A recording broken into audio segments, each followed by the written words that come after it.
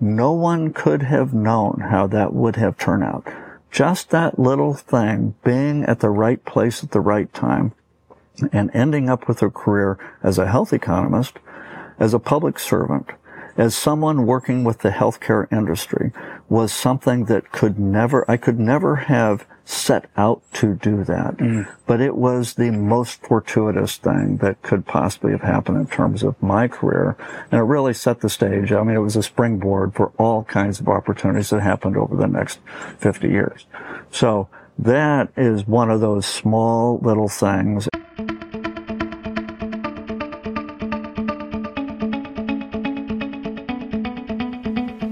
I'm Brian Kramer. I believe that one of the most valuable gifts you can give yourself is making smaller shifts. It's the small shifts in our lives that can create epic outcomes. Your journey to be more deeply connected into the life you truly deserve starts right now.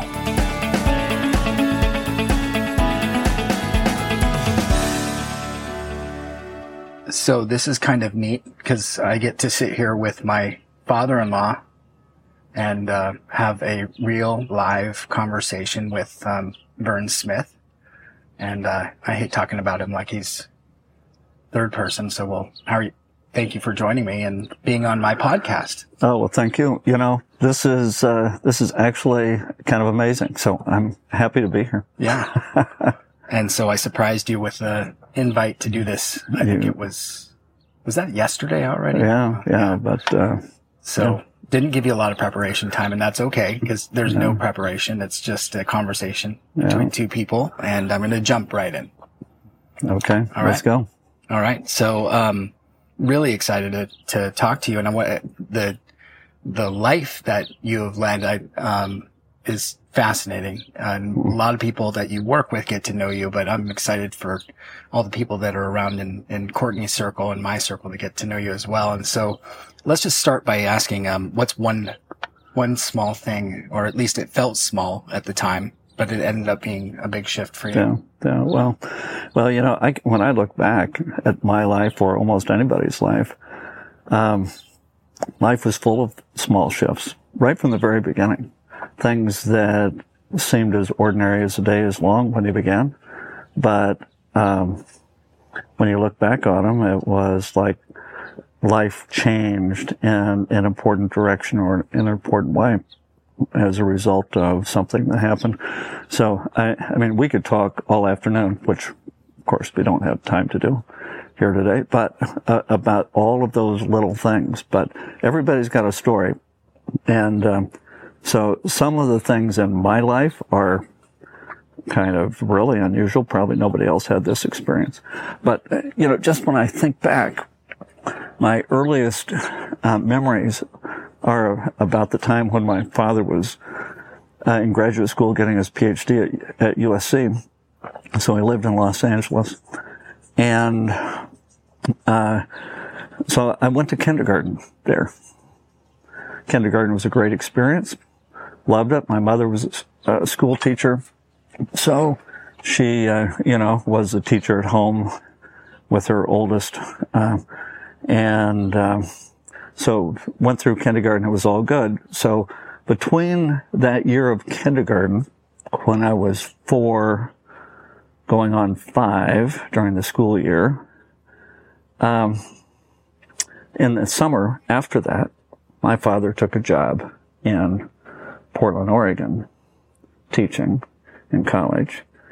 And so we moved to Portland, Oregon. First day of school for first grade, we showed up there and they said, "What is this child's birthday?" And I was born on January 6th. So as it turns out, at least at that time, in California, you could begin school if you turned a certain age by the beginning of the second semester. But in Oregon, it had to be by January 1st, and I was 6 days too young to go to first grade by Oregon law. My mother objected strenuously. She went down and talked to the principal. She would talk to everybody she could. She said, "This boy is ready to go to first grade. He's all prepared." But notwithstanding my mother's advocacy, which was interesting for a 5-year-old to watch, I went back to kindergarten for the second time. So that's been a source of amusement over the years. People have talked about failing kindergarten and so on. And in a certain sense, I guess it's true. But as it turns out, I had 2 years of kindergarten. And during that year, my mother went down to Powell's bookstore in Portland and bought all the first grade books. She was going to homeschool me through the first grade while I was in my second year of kindergarten. She, growing up in very rural, out on the plains of western Kansas, had in fact skipped a grade in elementary school. My father also had skipped a grade in elementary school as he was growing up. So in their mindset, their son, obviously in their eyes, prepared to go to school, go to first grade, he was ready. They prepared me then, thinking that I then would have a chance to skip a grade. When I got to the first grade the next year in Portland, I was probably on the edge of being an obnoxious child, because every time the teacher asked a question, I raised my hand. Everything that we studied in the first grade, I had already been through. And in that year, this young child, now a 6-year-old, developed an image of someone who was a superachiever, somebody who could always know the answer, someone who could be at the head of the class. And that self-image was formed. And that little, I'll call it a shift. I don't know if that's what you meant when you asked about a shift. But when I look back now about things that were important in shaping the way my life ultimately turned out, and I've had, I call myself the luckiest man on the face of the earth. I've had an amazing life with some amazing life experiences, amazing job experiences. In a certain sense, that year was the sort of thing that kind of set the stage. And that, of course, wasn't the only one, but only kind of thing that helped shape things. But I think how a child develops a self-image is important and can actually shape the way things turn out decades and decades later. Wow. Yeah. Wow. That's one way to skip a grade. It is. There were no grades skipped in my life, though. That's true. As it turns out, I had to earn them one at a time, like everybody else. Yeah. Wow. And your parents, they led a fascinating life. They did. They certainly did. Both my father and my mother were high achievers in their own way. My father went on to, earn his PhD at USC and, he wrote, 8 or 10 books. Wow. Highly regarded in his field. He was a theologian and historian, became the historian of, the church, that we were part of for, all of my growing up and adult years. My mother was a school teacher. She taught in college and at the high school level was ABD. She never finished her doctoral work, but very, very accomplished. And in the 25 years that she lived after my father passed away, she just distinguished herself in so many ways.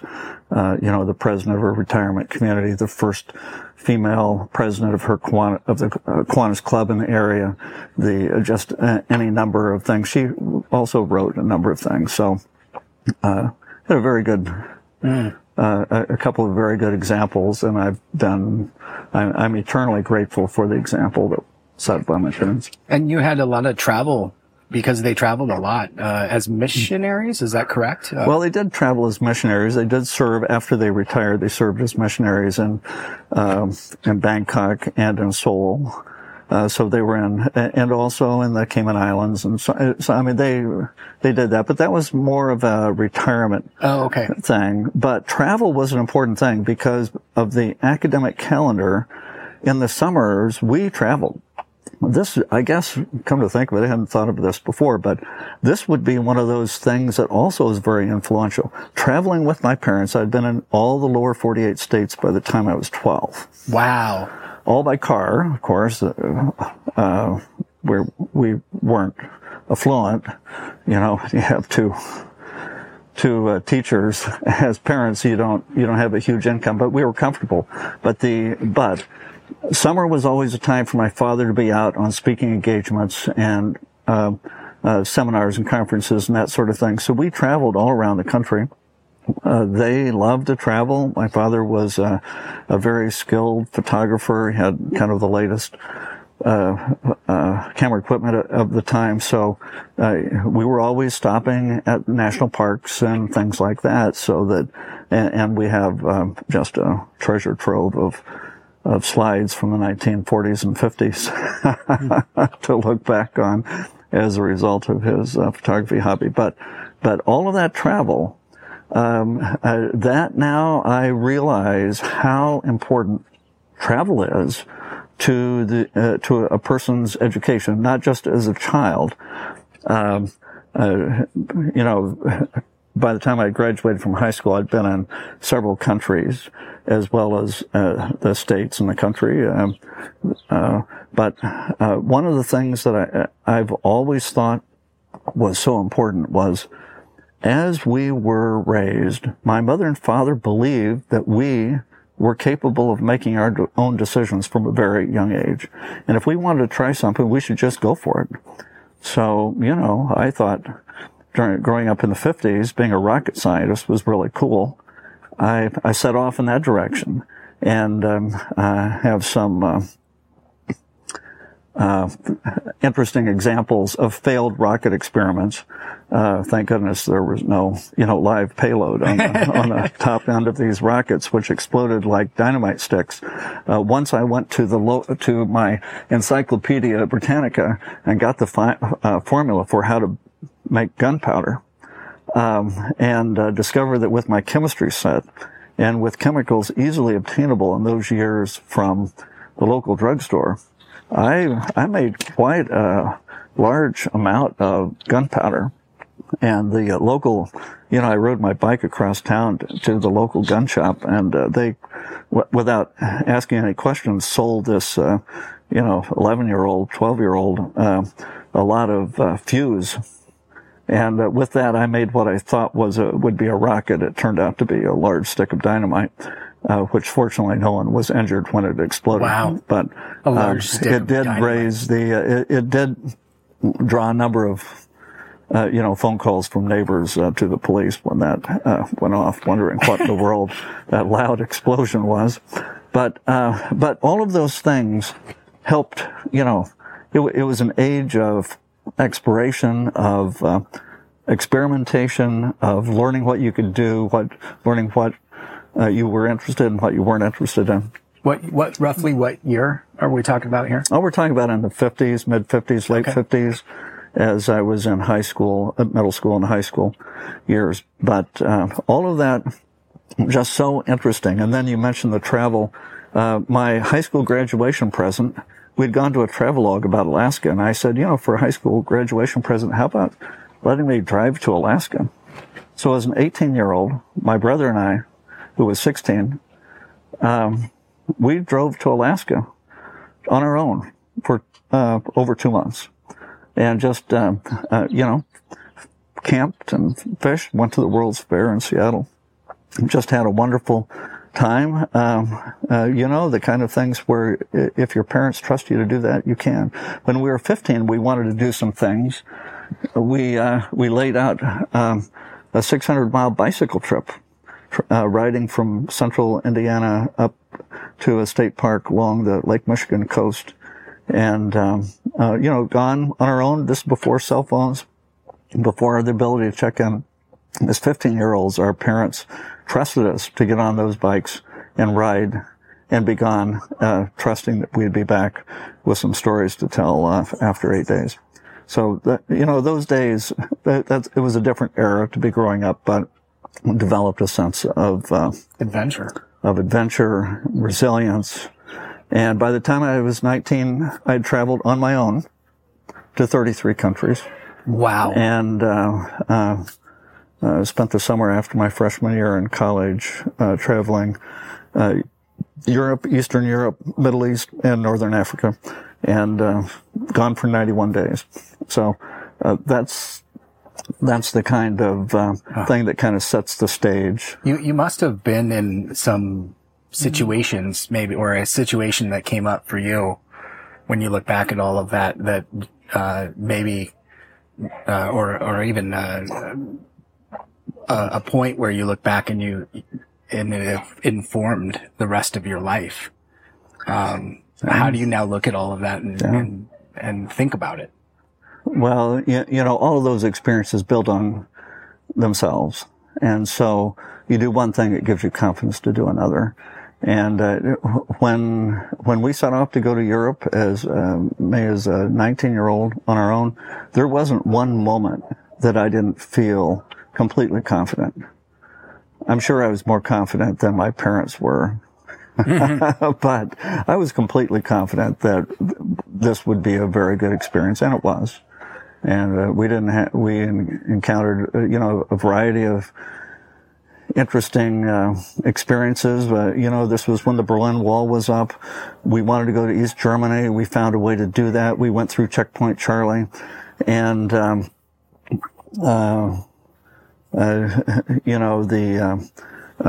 East German and Russian soldiers, and going through our car, they found, it's interesting story. I don't know if you have time for this kind of a story or not, but going through Checkpoint Charlie, my college buddy that we were with, his parents were not quite as confident as I was about all of this, and they wanted to make sure that their son didn't starve. So on our way to JFK, they drove us to the airport. They stopped at a store and bought 10 cans of Spam and stuffed them in our suitcases. Well, 10 cans of Spam, this is before suitcases had wheels. That's a heavy thing to carry around. So the first thing we did when we got to Europe, and we had purchased a car for European delivery, Volkswagen Bug. So we took that Spam and we tucked it in every nook and cranny, under the seat, in the engine compartment, in the bonnet, the hood, since the engine was in the back, and behind the spare tire, everything. We put 10 cans of Spam and then forgot about it. And now when we're driving through Checkpoint Charlie, the Russians, the soldiers, inspecting the car, found all 10 cans of Spam. Oh, they were not happy about this at all. And a Russian or East German soldier came over to me as we were waiting. They'd already taken our passports away and so on, and we were waiting here underneath signs that say no photography, no photography. I have some great pictures of those signs. And he's carrying 10 cans of Spam, and he comes over, and I had 3 years of German, although, conversational German wasn't, I hadn't really gotten to a place where I could be conversant in German after 3 years of studying in high school and college. But, he told me to eat it now in German. He directed me to eat it right then. And, we had brought a British fellow, Oxford student that we had, who had 14 years of German, and he was in East Berlin or West Berlin to polish up his conversational German, and he came with us. He was a great guy, and 6'6", crammed into that little Volkswagen Bug, and so he then began arguing, and so then Tony was his name. Tony said to me, Vern, he wants you to, number one, to eat it or to take it right now. And I said, well, can I take it back to the American checkpoint, which is about 100 yards away? He said, okay. So then he loaded me up with 10 cans of Spam in my arms, and I walked back to the American checkpoint and said to the GI there, any chance we can leave this here till we come back? And he said, well, I won't be here when you come back, but you can leave it here. And we did. And we picked it up on the way out of East Germany. Oh, wow. But so it was still there when you left. It is. But that was a very sobering time to be there at the Berlin Wall. And there were fresh memorials of people who had, lost their lives seeking to escape in one way or another over the wall. And so it was very sobering to see that. It really made you appreciate what we had in this country. Yeah. Mm. Wow. Yeah. That I will never think of Spam ever the same way again. Yeah. That was a, you've had all these great experiences, and every experience there's all these little micro stories, how true. that you have. And they, like you said, I love how each experience informs the next experience. And was this was before you went into college, correct? Like it was after my freshman year, between the freshman and sophomore year. So, and you went to college where? At Anderson University in Anderson, Indiana. Yeah. Okay, and you were in economics? In economics, turned out to be. We've said to our kids, it's important to go to college, and we have a few rules. One of which is you can change your major 5 times. That's how many your father had.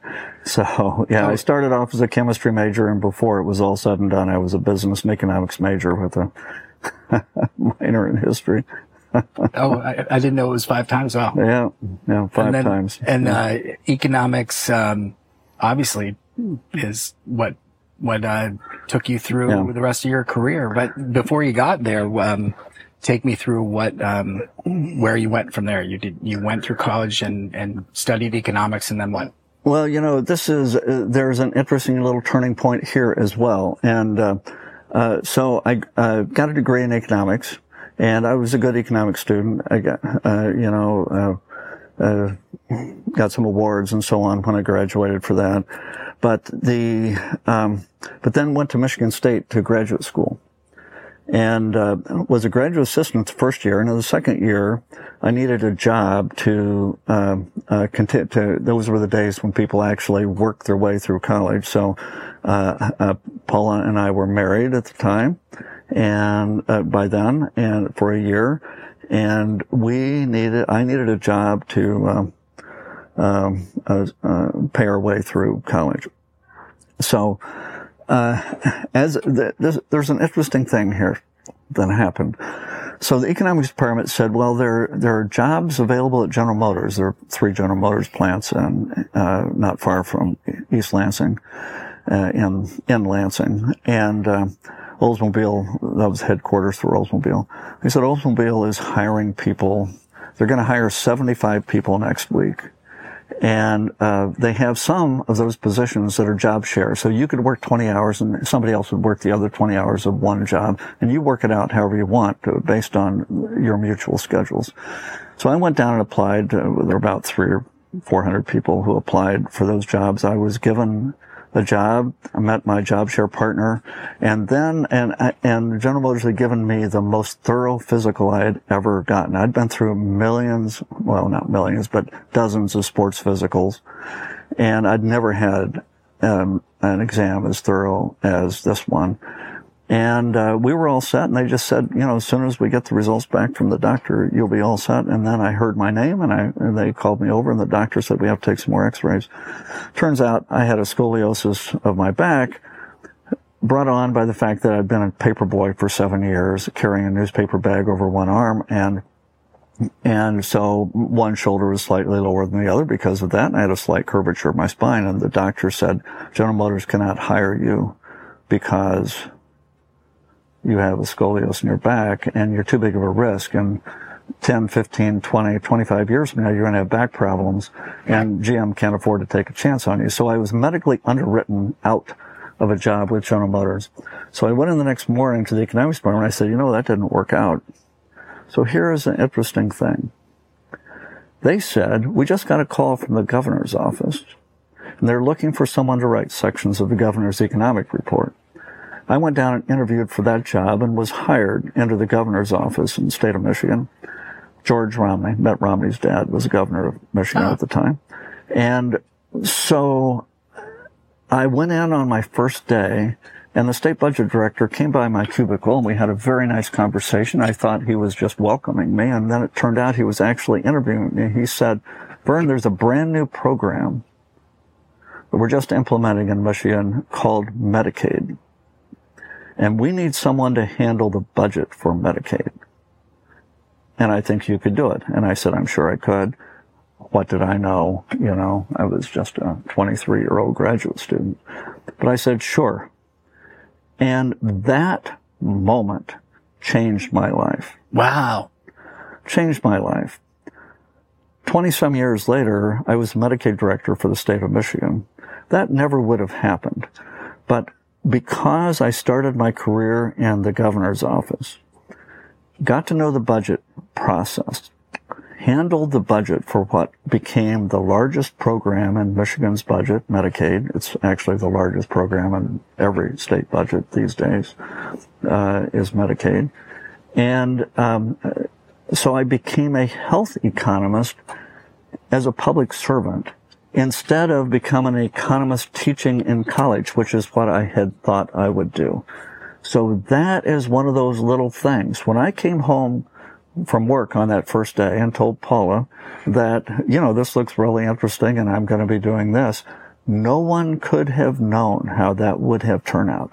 Just that little thing, being at the right place at the right time and ending up with a career as a health economist, as a public servant, as someone working with the healthcare industry, was something that I could never have set out to do that. But it was the most fortuitous thing that could possibly have happened in terms of my career.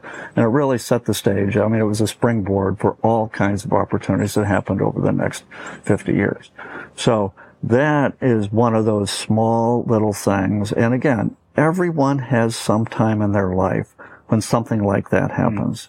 And for me, that was probably the most significant of those little shifts, those little things that happened to you. And you had finished graduate school and also got your PhD in addition to that, correct? Well, I got my PhD, you know, while I was working for the state of Michigan in the governor's office. So, I mean, it all worked out very well in that regard.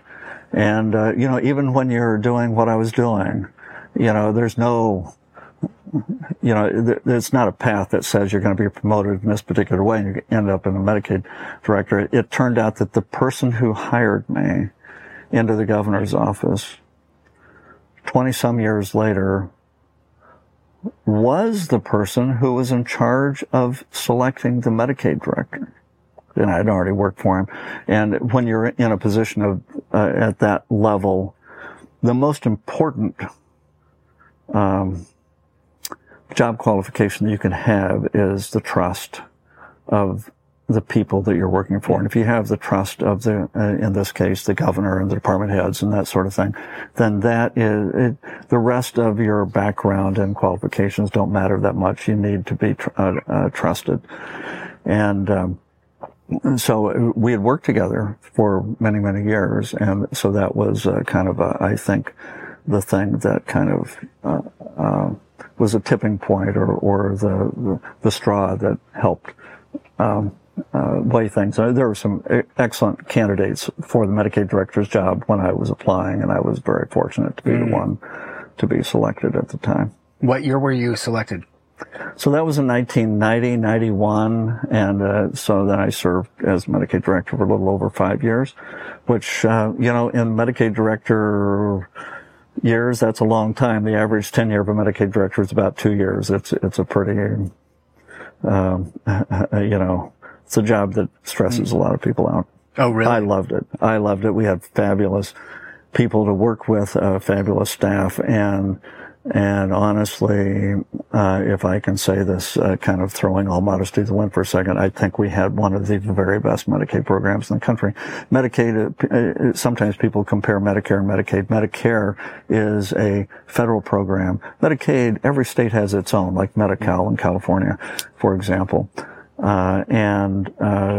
It's a very significant, very important program. Almost a quarter of Americans have Medicaid as health coverage right now. 40% of all children, Medicaid pays for half the births in the country these days. It's a really significant program, and it was a great privilege to be working with that program over the last 5 decades.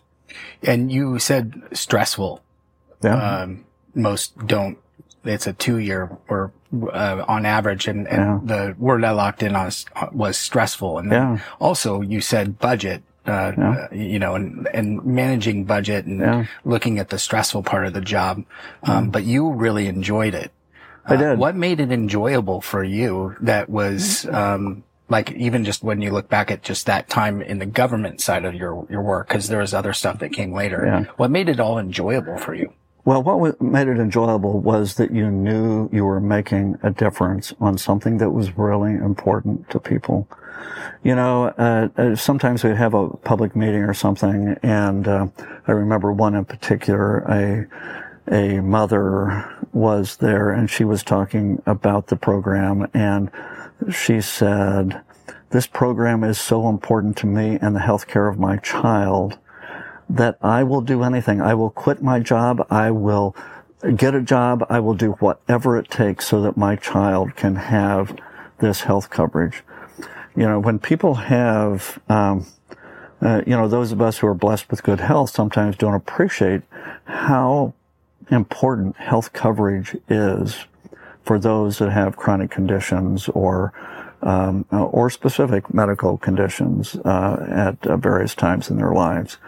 And healthcare is so expensive. That can be a stress as well. But to be running a program that made that difference in person's lives, it was very rewarding in that regard. Now, I also enjoyed the process, of course, because it's a public program. So you have to be a prudent administrator. You're talking about so many public dollars, tax dollars.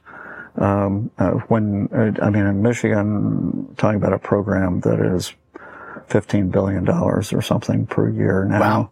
And you're processing on all the claims. You're working with every aspect of the healthcare community, the hospitals, the doctors, the pharmacists, nursing homes, every aspect of the healthcare community. And so there are all of the kind of medical politics you have to deal with, but then there's the politics because the legislature has to authorize the spending. So I appeared before legislative committees, budget committees, appropriations committees for 25 consecutive years during that stretch. And I can honestly say, looking back, that I never had one bad experience. Really? Testifying before or appearing before a legislative committee. I also appeared before committees of Congress on Medicaid issues. And those were all very positive experiences as well. So to be part of the process and to help the program become better. And, we always talked about we have to continuously focus on improving the program because the world is changing so fast. The healthcare world is changing so fast. You have to continuously adapt and make sure you're doing things as efficiently and effectively as possible. And that was our goal. That was our kind of our mantra of making Medicaid better. And, just the challenge of doing that and doing it with a team of people who were all on board working on rowing in the same direction. It all was very, very satisfying. Just terrific people, very important program, making a difference in the lives of the children, since such a large portion of children have Medicaid as their health coverage or Medi-Cal as their health coverage if you're in California. It's just very, very important, and that's rewarding. I remember, I think it might have been the first time that I met you. At least that's what I make up in my head, that we were sitting at dinner, and you had mentioned that you just got back from Washington, D.C., which was probably one of many, many, many trips. And I didn't realize that why you had gone there. I just thought you were... And I asked where you had been, and you said, I was at the Congressional Building. And I said, oh man, that building is just amazing. Did you get to, go in or see what them actually get the tour or what went on? And you said, no, actually I was speaking that day. And I was blown away. And I've always wanted, now I get to actually, while we're on, a microphone now, I'd love to know, what is that like, to be there, and what's that like? Well, at a certain level, it's just another day in the life of someone who's in the Medicaid world. Yeah. Because you're there for a specific reason. You have some expertise and some information to impart. So it's not stressful because you're just naturally prepared, because that's what you do every day, is working in this world. So, if the subject is child health, a number of times I was there speaking on the healthcare policy aspects of Medicaid as they relate to children. I chaired the Federal Advisory Committee on Child Health for 14 years, actually, during one stretch.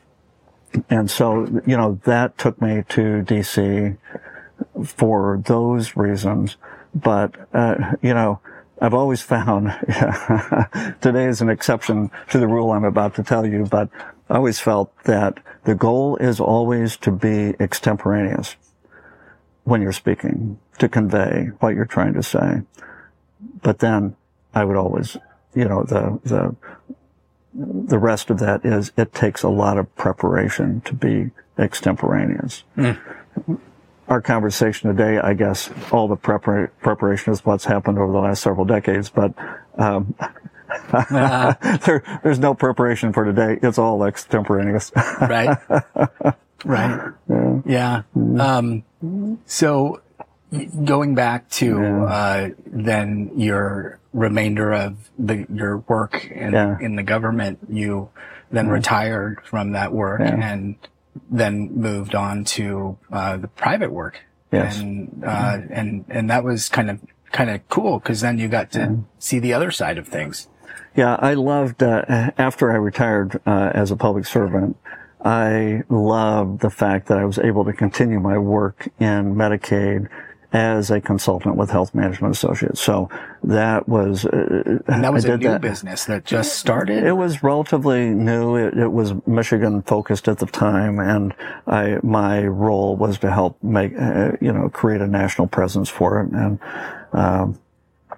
it wasn't all my doing, of course. Jay Rosen, the president, is phenomenal. And he has taken the business so that now I think there's something like 25 offices around the country. Wow. 350 or so employees. It's an awesome company, and the folks there are phenomenal colleagues. So the company has developed, but the key thing about working as a healthcare consultant with HMA and with Jay Rosen is that, Jay said to me when we were talking about my joining the firm, he said, if you come to work for HMA, you'll never again have to do anything you don't want to do. Because the company is really formed around a principle that people can do exactly what they enjoy doing, what they're good at doing. And when they do that, it's very self-satisfying for the individual, but it's also beneficial for the company as a whole. And that's the way, that has been the secret sauce of HMA's success since it was founded back in the mid-1980s. So, when I joined it, it was already a 12 or 15-year-old company. Oh, okay. And it has developed phenomenally, and I treasure the friendships and relationships that I was able to have over that period of time. And, working with state governments in some of the most interesting ways, in some of the most interesting states. I mean, we sometimes talk about the times we were working in the state of Alaska and literally flying tiny little airplanes out to the small villages on the Yukon-Kuskokwim Delta region out on the Bering Sea, and doing focus groups, believe it or not, focus groups and interviews with people, with interpreters, because the Native Alaskans, couldn't speak English, about their healthcare experience and how Medicaid had a role in improving that healthcare experience. I mean,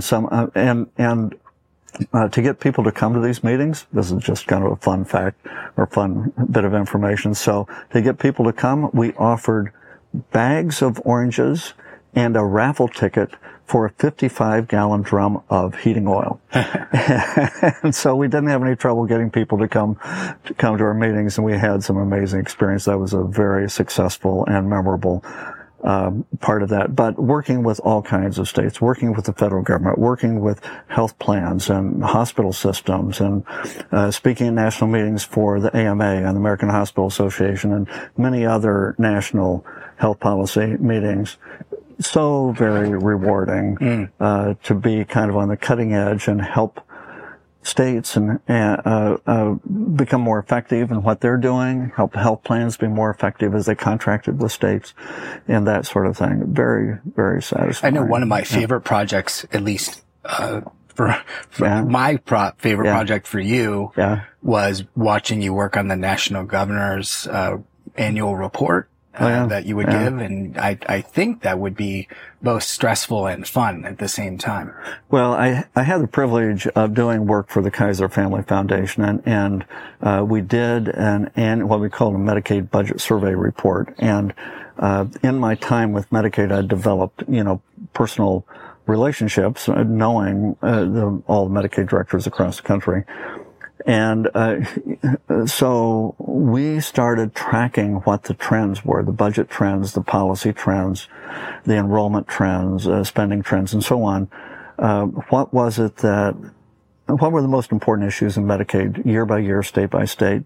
And the Kaiser Family Foundation sponsored that project. I had the privilege for 16 consecutive years of interviewing every single Medicaid director in every state. And from those interviews and the structured interview document that we had, created a report that, of course, resulted, when that came out, that was important enough news that it usually showed up in the New York Times and the Wall Street Journal. So and interviews, with NPR or whatever. So that was a very rewarding kind of second career after having been an actor in the Medicaid world, to go on and being an observer, and chronicler of how changes were taking place. But one of the things that made that interesting is that we talk about the world changing at a rapid pace, and as technology comes along and new developments in the healthcare world and new opportunities provided by Congress or by actions of states, there is just a constant new the program is renewing itself almost on an annual basis as new things come along, and states, new legislators come in, they have ideas, they champion certain approaches, and then you have a chance to work with them as they implement it. So we have a system in this country now where every Medicaid program across the country is different because it's the program that the state has chosen for itself. And then states learn from each other. They see one state has done something and another state sees that and then leapfrogs beyond that state and does something even more effective or better or different. And sometimes you can do the same thing in a different way. So you have states doing things, there's the expression, states are the laboratories of democracy. In this case, I think states are the laboratories of innovation. And there's no place where that's more true than in state Medicaid programs. So here's something that when I look back on things that kind of influence the way I look at life and what I find to be important and satisfying, I remember I stepped into my father's office one time. At the time, he was assistant dean of a school of theology, a seminary. His students were all studying to be ministers. And I walked in, there was a little plaque in his office, and it said, "Live your life for something that will outlive you." And I thought, whoa, that is really significant. I really like that. And so I pointed at it, and I said to my father, I like that. I like that. And he just shook his head and nodded And I could tell that was something that was important in his life. And I remember that. It wasn't like he gave, that he waxed eloquent describing that or going on to elaborate on it. He just acknowledged it, that's important. And that was it. But I remember that. I've remembered that my entire life. That was, a good 60 years ago. And I've remembered that, and I've found it to be so true. That when the most satisfying things in life, the most important things in life, are when you have a purpose. And, what it is that you live your life for that's going to outlive you, that can be a lot of things, it can be something that you accomplish like a book or something, but it also can be the impact that you have on somebody else's life, a child, your own child or another person. And, I always felt, in my case, working in healthcare, that developing these programs and developing policies that would expand access and coverage were important ways to live your life as well. But live your life for something that will outlive you. How important. So that's one of those little things, just a little moment. I doubt my father saw it nearly as significant as it turned out to be in my life. Oh, that's beautiful. Yeah. Very significant. So. Oh, I love that. Yeah. I love that. Yeah. What would you love to leave behind? Well,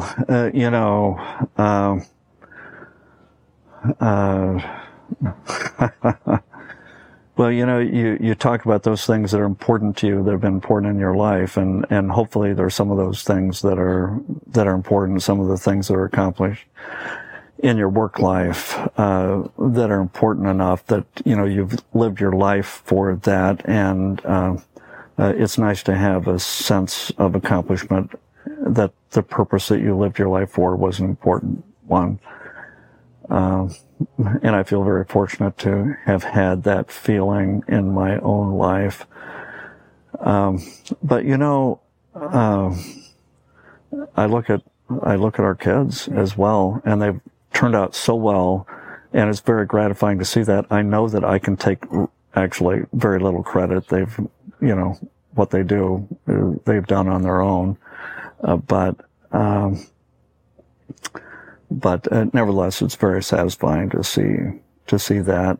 And, some of this rubs off in some small way on the grandchildren or other people we've come in contact with. That would be great. Mm-hmm. Yeah. Live your life for something that will outlive you. Mm-hmm. Yeah. So, I think that's it. Yeah. I can't improve on that. What we actually haven't talked about is the other side of your life, which is your family, because you've, during all of this time, raised 3 kids with Paula, one of them being my wife. So thank you. And you made time for, your kids, your incredible father, and, always made time to go to Colorado and on trips and Europe and all of these things. And I think that was part of what you always, and I know your kids would say this, focused on, growing up, that family was important to you. Well, I appreciate you saying that, because family always is important. Sometimes we get really, immersed in what we do for a living, and sometimes you have to bring yourself back and, to how important family is. But let me just say this. You're one of the luckiest men on the face of the earth to be married to my daughter. So, yes, I am. So, I know you appreciate that. But, we have 3 amazing children, including, Courtney. And, and Kathy and Steve, just to mention them by name.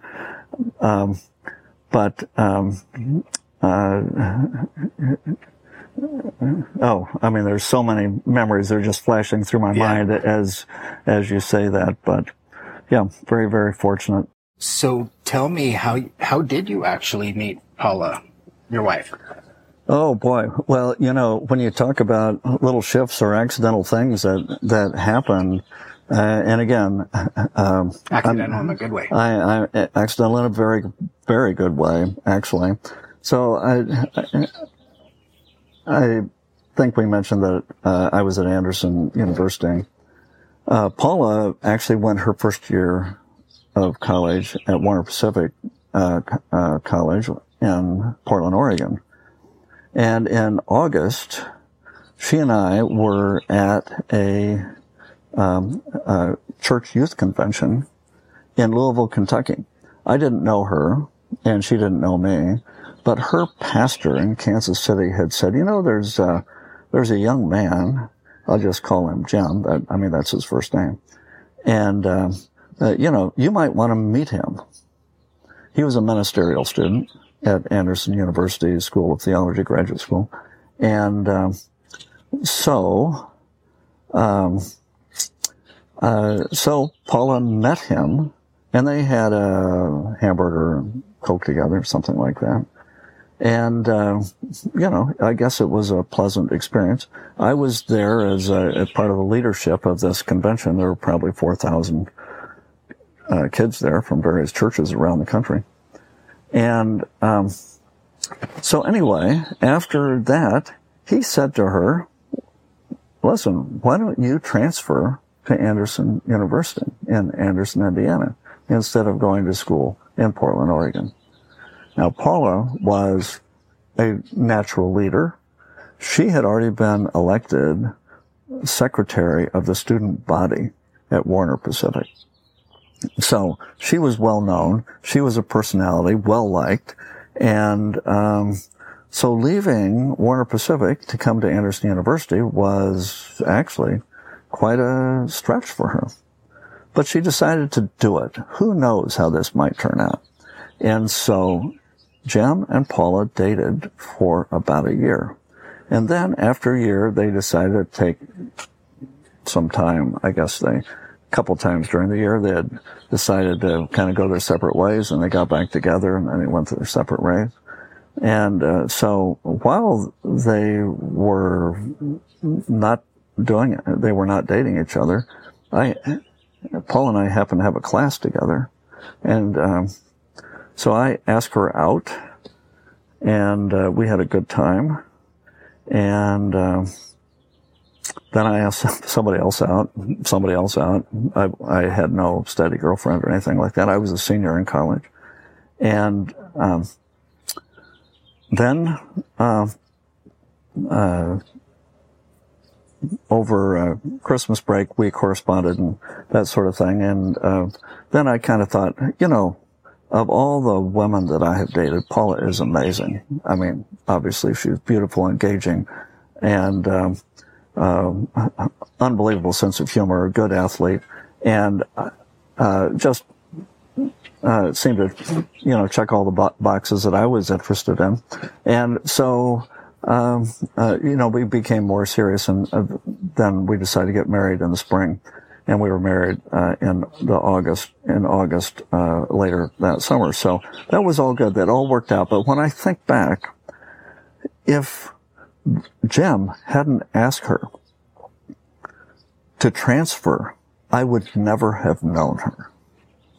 And if she hadn't transferred, then if I hadn't met her, if things hadn't worked out in this particular way, just think how the whole world would have been different, in terms of us, in terms of you, and so on. And I've said several times, I think I owe Jim a whole lot of credit for the way my life has turned out. So, well, tonight we're going to toast Jim.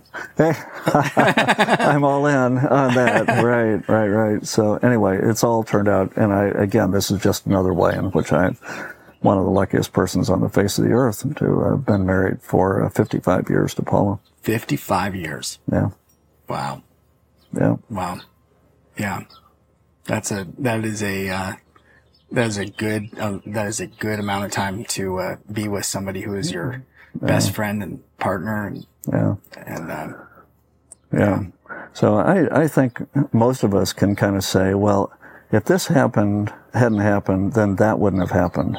And if that first thing if something before that hadn't happened, then that wouldn't have happened. And then you can just keep going back and back and back, and you can come up with maybe something a few dozen stages long of if that little thing hadn't happened, then the next thing wouldn't have happened. If that hadn't happened, the next thing wouldn't have happened all the way through your life. Well, you have that kind of gene in you for not just in your relationships and not just in your job or your work, but also you have a knack for getting into things that like into NHL, like ice hockey, like the championship game. Yeah. And on TV, right behind the trophy, right? Yeah. Oh, well, that's just another one of those accidental things that happened, you know. If the business meeting hadn't gotten over early, I wouldn't have been at the arena for what turned out to be the last game of the Stanley Cup in that year. And so the Washington Capitals were playing the Red Wings. I was interested in that hockey game. It was Game 4. Turns out Red Wings won the game and won the Stanley Cup. But you know, I went to the arena with no ticket. The Capitals, didn't do well at all. Some disgusted fans were walking out. One of them gave me his ticket. Turned out to be center ice. And when they brought out the Stanley Cup, immediately my email and phone lit up with, "I saw you on national TV. I saw you on national TV." From your kids and your family. Our son was at a bar in East Lansing watching the Stanley Cup playoffs, and he ran to a payphone. This before cell phones, before he had a cell phone, and called Paula and said, "Dad's on TV, Dad's on TV." Yeah, funny things like that. Yeah. Crazy things. Yeah. Just crazy things. Yeah. But yeah, it's all good. How fun. It's all good. You never know what's going to happen. You never know. And chances are it's going to be good. Now you're retired. I am retired. Yes. And so, how are you enjoying retirement and how was that transition? And how is that transition for you? Well, you know, for some of us who have been immersed in our work, it's sometimes hard to step away. And so I still, you know, kind of try to stay connected. I've become a volunteer on some committees with AARP that focus on healthcare. And, you know, there's still plenty of ways to give back, even when it's not for a paying job. And I think that's all very important if, you know, it's a satisfying part of a person's life to continue giving back in certain ways. Paul and I find ways to try to volunteer at church or, you know, in this way with AARP or whatever there may be. But it's nice to have the chance to travel and visit again after this historic year of the pandemic. So here we are having a chance to have a conversation in person. Yeah. Whereas for the last year and a half, it's only been over Zoom. Yeah. Well, except for the pandemic, I know you guys keep a Google calendar and we have to track you guys to know where you are because you're always somewhere. And so even in retirement, I think you're as busier than ever visiting all your grandkids and your kids and and doing lots of things. So, you know, congrats and you know, way to live a great life. Well, thank you. It helps to be lucky. And I feel very, very fortunate, very, very lucky. I mean, anybody who's had 2 holes in one and is not a good golfer, I'm not a good golfer, but well, I've seen you play. You know, I love to play the game, so it is it is fun. Sometimes, you know, that probably, you know, should be on my resume. Yeah. Well, thanks again for doing this with me, and I can't wait for everybody else to hear it. Oh, well, this has been fun. Thank you for taking the time to do it. It's very flattering to have somebody, you know, want to ask questions about your life. Yeah. So thank you. Well, it's in stone now, so can't wait to get it out. All right. Yeah, it's great. Thanks. Cheers. Thank you so much for joining us this week. If you loved this episode, please subscribe. We love having subscribers just like you. Download a few more episodes, and if you feel moved, we would so appreciate a review. I'd love to also hear your key takeaway. What impacted you from this episode? You can tweet me your answer and reach out on Twitter at Brian Kramer. That's Brian with a Y, Kramer with a K. And definitely be sure to join us in our Facebook group. We have just under 3,000 humans just like you and me looking to connect even more imperfectly. Until next time.